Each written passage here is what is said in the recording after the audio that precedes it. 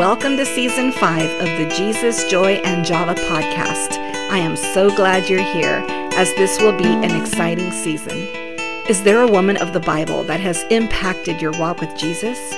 I'm looking forward to the next few weeks as we learn about some incredible women who were brave, faithful, and obedient to God's calling. The more we know about these women, the more we will be able to understand God's character. Let's get ready to sit at the feet of Jesus as we get to know some women of the Bible.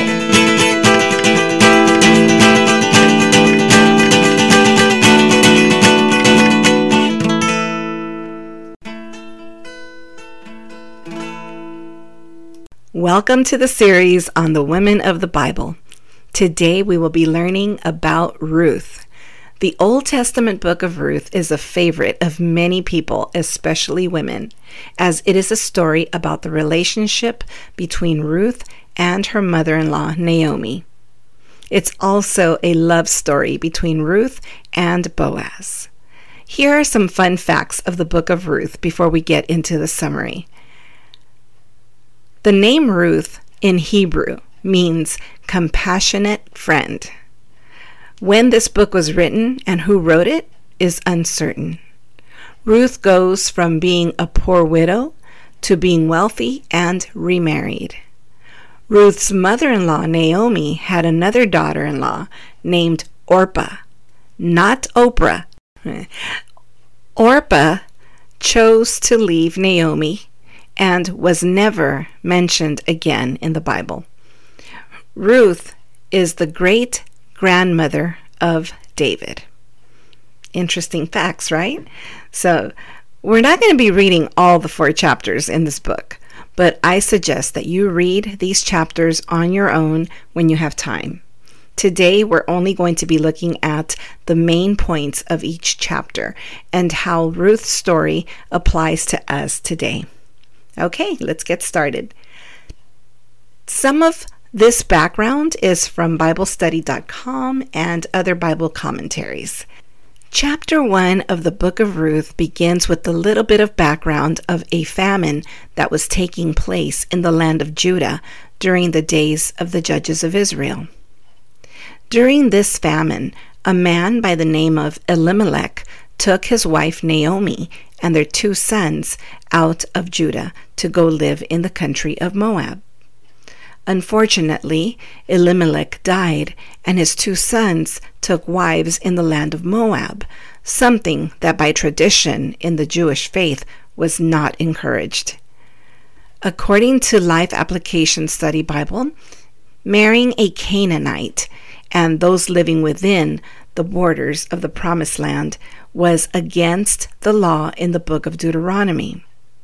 In Deuteronomy chapter 23, verses 3 to 6, we read, "No Ammonite or Moabite or any of their descendants may enter the assembly of the Lord, not even the 10th generation, for they did not come to meet you with bread and water on your way when you came out of Egypt. And they hired Balaam, son of Beor, from Pethor and Aram Naharim to pronounce a curse on you. However, the Lord your God would not listen to Balaam, but turned the curse into a blessing for you, because the Lord your God loves you. Do not seek a treaty of friendship with them as long as you live." In other words, in those days, Moabites were not allowed to worship in the tabernacle because they had not let the Israelites pass through their land during the Exodus from Egypt. Ironically, it was Ruth, a Moabite, whom God used as an example of genuine spiritual character. Sorrowfully, once again for this family, the 2 sons also died, then leaving the family with no males. The sons' wives were named Orpah, and the other was named Ruth. When the famine ended, Elimelech's widow, Naomi, decided to return to Judah. And she told her daughters-in-laws that they should return to their own land with their families. So Orpah kissed Naomi goodbye, but Ruth remained loyal to her mother-in-law. She insisted on staying with her and adopting Naomi's God as her own. Ruth says in verse 16 of chapter 1, "Do not urge me to leave you or to turn back from following you. For where you go, I will go, and where you lodge, I will lodge. Your people shall be my people, and your God, my God." So I'm guessing that back in those days, it was a common practice to stay with your mother-in-law if you were a widow. Would you go live with your mother-in-law? Okay, you don't need to answer that. Let's move on to chapter 2. In chapter 2, Ruth requests Naomi's permission to glean barley behind the harvesters. As Ruth seeks an owner who will show her favor in her work, she happens upon a field owned by Boaz, who happens to be Naomi's relative. Boaz, out of compassion, kindness, and obedience to the law, allows Ruth to glean, but also leaves extra grain for her on purpose. Boaz plays a very important role in Ruth's life as he is a kinsman of Naomi's late husband Elimelech.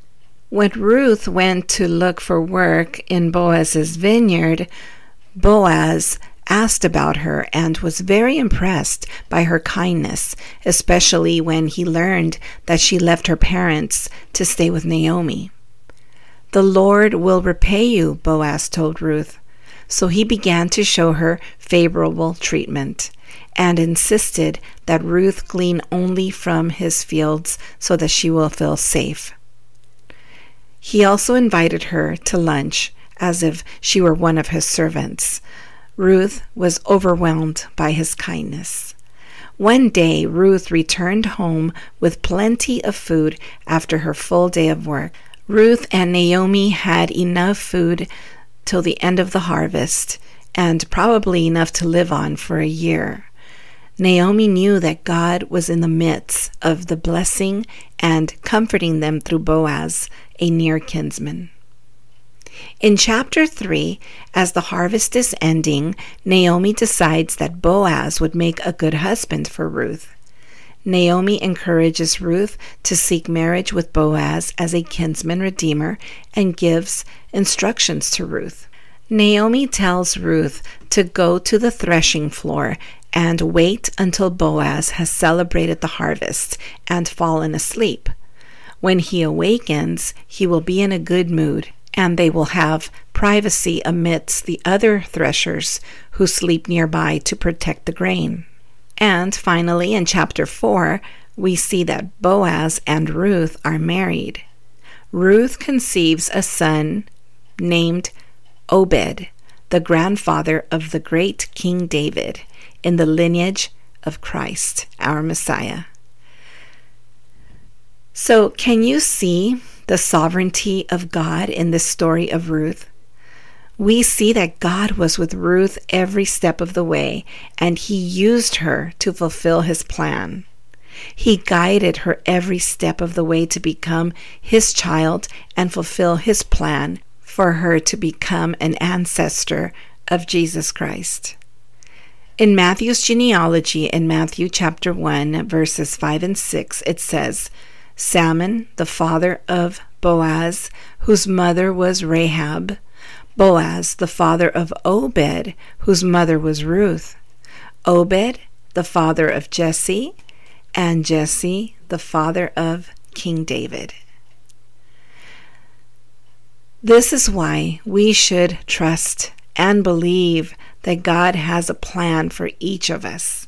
Both Naomi and Ruth trusted and were dependent on God to provide for them, and so should we. What are some things that we can learn from the book of Ruth? First of all, we can learn about hard work.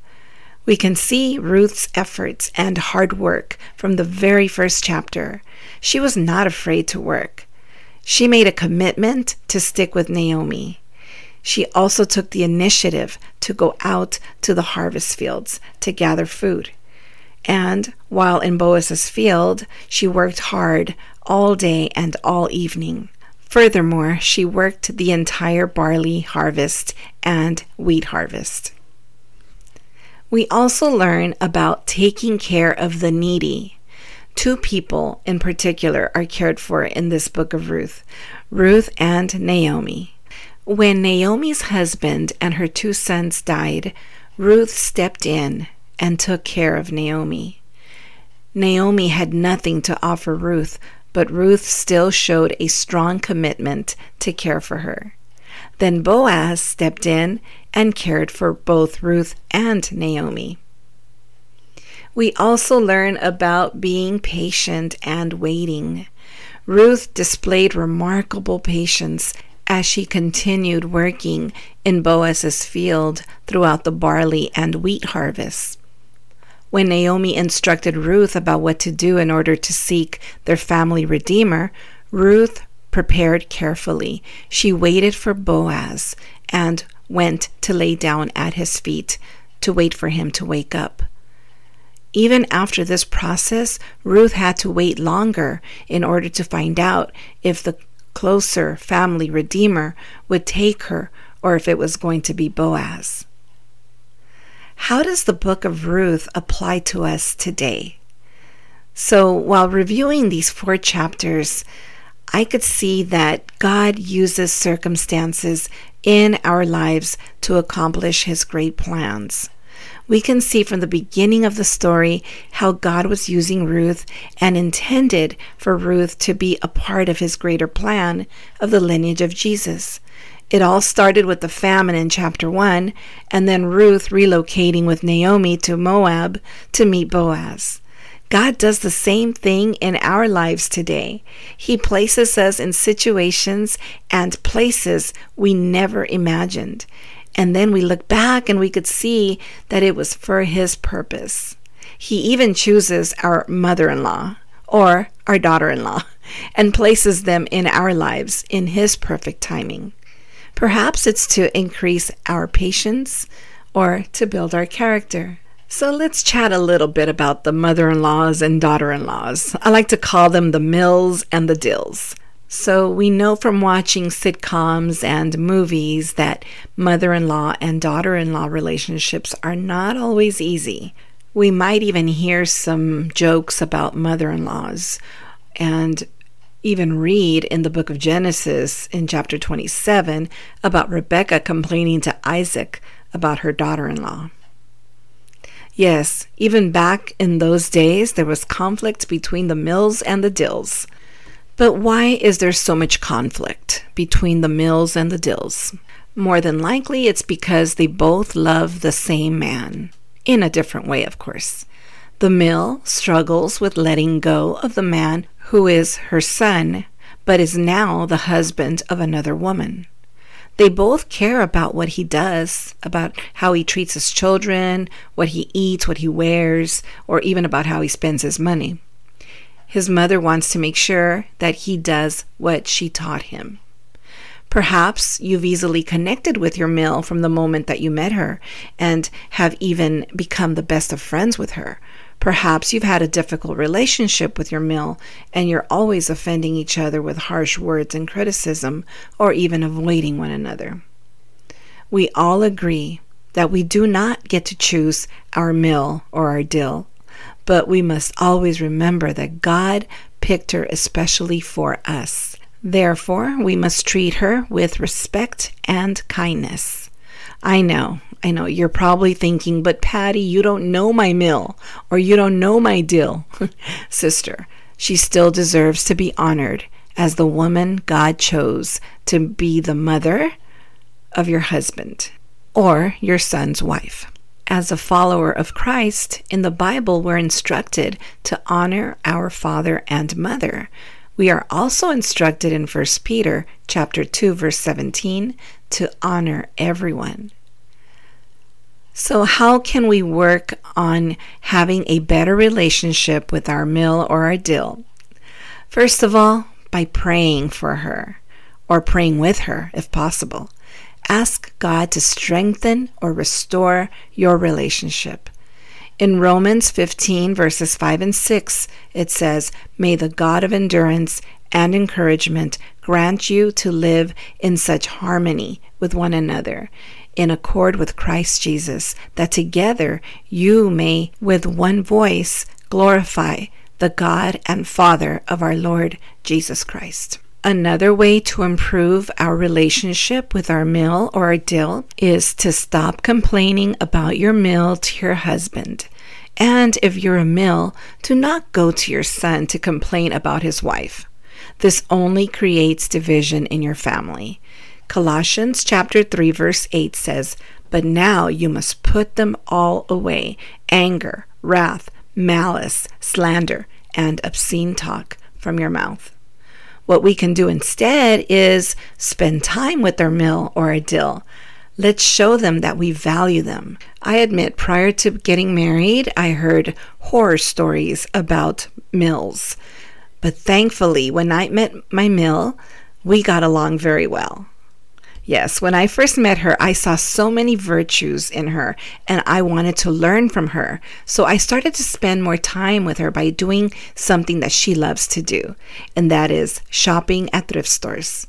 Whenever my husband and I go to visit her in Arizona, I like to escape to the thrift stores with my mother-in-law for a few hours.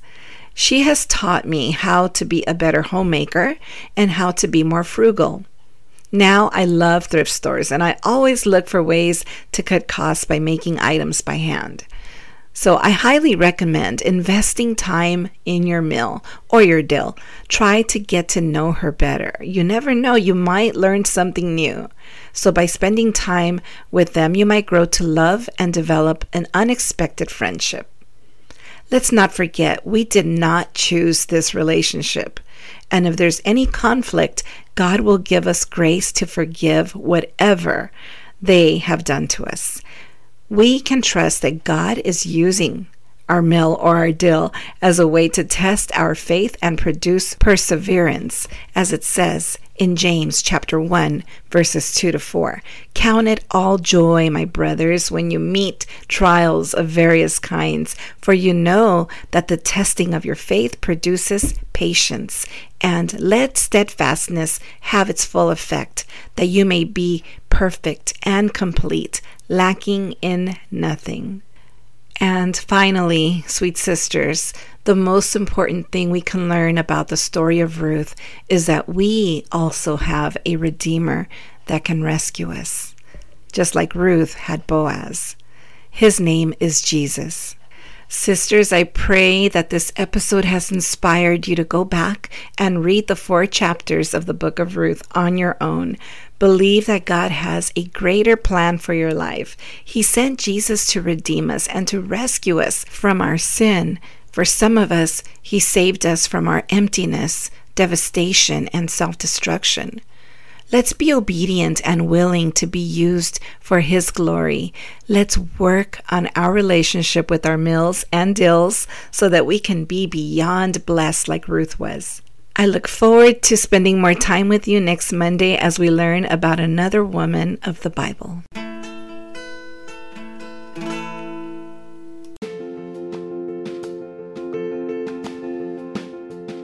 For this series on the women of the Bible, I would like to recommend a book that will help you cultivate Christ-honoring daily habits and overcome fear and build unwavering faith. This book is titled The Set Apart Woman by Leslie Ludy.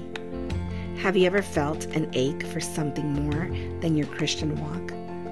Do you long to leave apathy behind and pursue passionate devotion to the one true King? Leslie Ludy presents a powerful, beautiful vision for becoming wholly consecrated to Christ, showing you how to trade unfulfilling distractions for purpose-filled living and exchange confusion and doubt for joy and confidence. I hope that you will join me in reading this book. I have included the link for this book in the show notes and also in the Jesus, Joy, and Java Facebook page.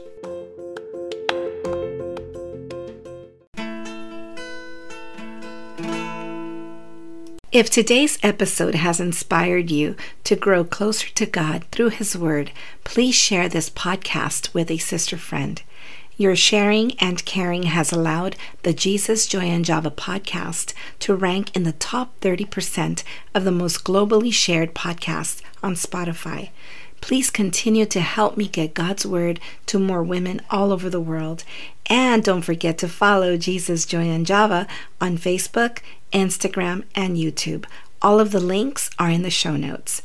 May our lives always be filled with more Jesus, more joy, and more Java. See you next week.